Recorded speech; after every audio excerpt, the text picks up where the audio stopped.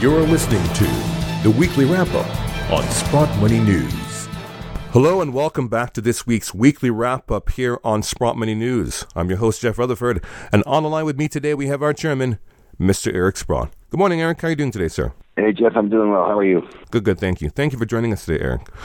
So, firstly, Eric, let's take a look at what's happening in the economy. I mean, there seems a number of things are happening. The Fed has kind of changed their tune in terms of GDP growth. They now expect real GDP to go between 2.1 and 3.1% for the remainder of the year, which is different than they originally had projected. What are your thoughts in terms of what's happening with the economy overall, Eric? Sure. Well, I always laugh at these projections. I mean, they always start out high every year, whether it's 13, 14 this year. And then, of course, as the data comes in, they revise them down. And I think the Fed said the economic activity had moderated. And, of course, all the numbers we get just tend to keep confirming it, whether it's, housing starts were down 17% announced this week.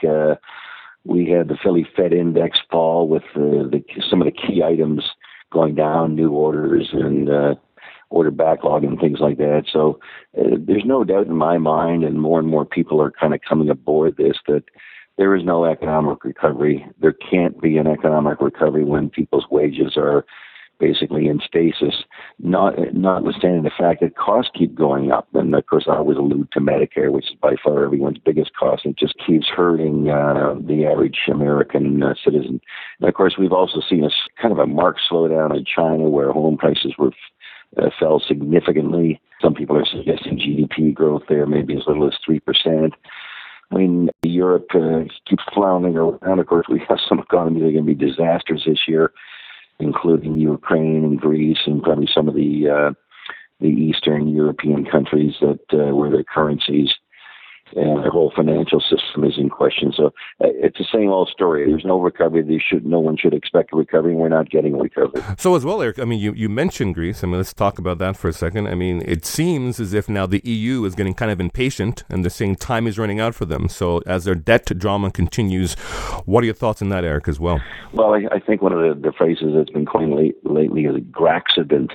And, we have, I think the number is something like $350 billion of Greek debt. There's some talk that, if they pull out, it'll be worth 5 cents on the dollar. So there's going to be a $300 billion loss somewhere. We've already seen some spillover effects of Greek debt going down with various banks, the one in Germany that needed to be bailed out. There's money being lost here. In fact, speaking of money being lost, think of the money being lost in the whole oil sector. I mean, it's just, you start gargantuan amounts of money that are being lost. And so it's the same situation.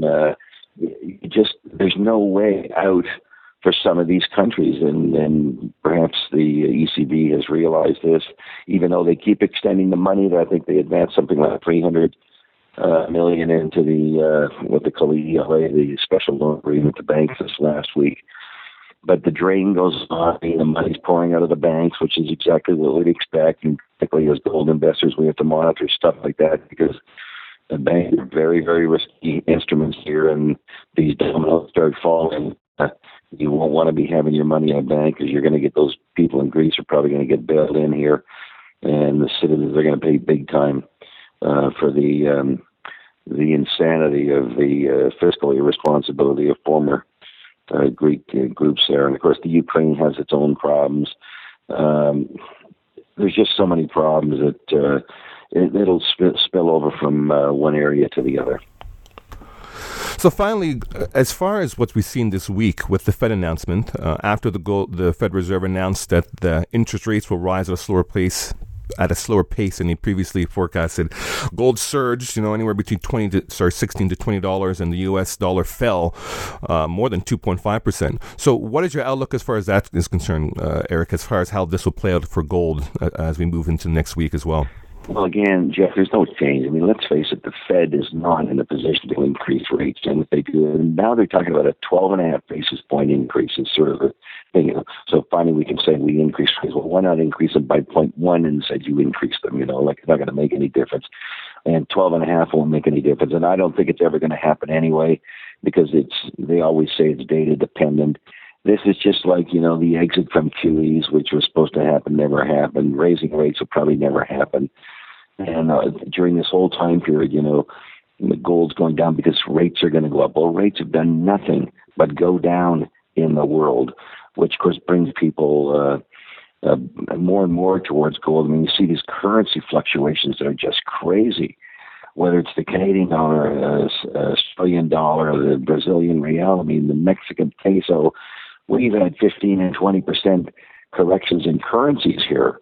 And obviously, any people in those countries who own precious metals have done very well, thank you very much, and better than the stock market, I might add.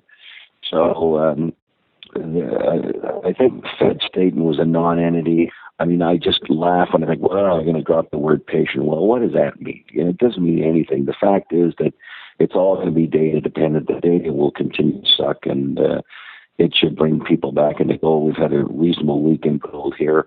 I'm sure that the commercials who stuffed gold up at 13 or just over 1,300 have, for the most part, covered their shorts. We'll get a report today. Every week they cover their shorts, and they pick technical funds the short to them, and then now they're going to run it up again. So I think we're well positioned in the gold market, both in the paper market and in the real market. And the whole thought that there's no recovery, there's no increase in interest rates coming, and things should start looking up here. Jeff, before I conclude, I should congratulate your organization on sponsoring Dustin Cook, who won a gold medal at the Super G Championship in Europe. So, it's interesting. I think of an analogy. I know that the corporation supported him, I think, starting 5 years ago, and finally 5 years later, he wins a gold medal, and perhaps the same might be true of gold here. We've been waiting a long time for things to happen, but we stayed the course, and I think our rewards will come to pass here. I agree, Eric. And yes, congratulations to Dustin on his victory, and we wish him all the best going forward as well. Well, as usual, Eric, thank you for joining us here in the Weekly Wrap-Up. We always appreciate your insight. Okay, Jeff, all the best. And to our listeners, thank you for listening. This is Jeff Rutherford with the Weekly Wrap-Up here on Sprott Money News. Have a great weekend.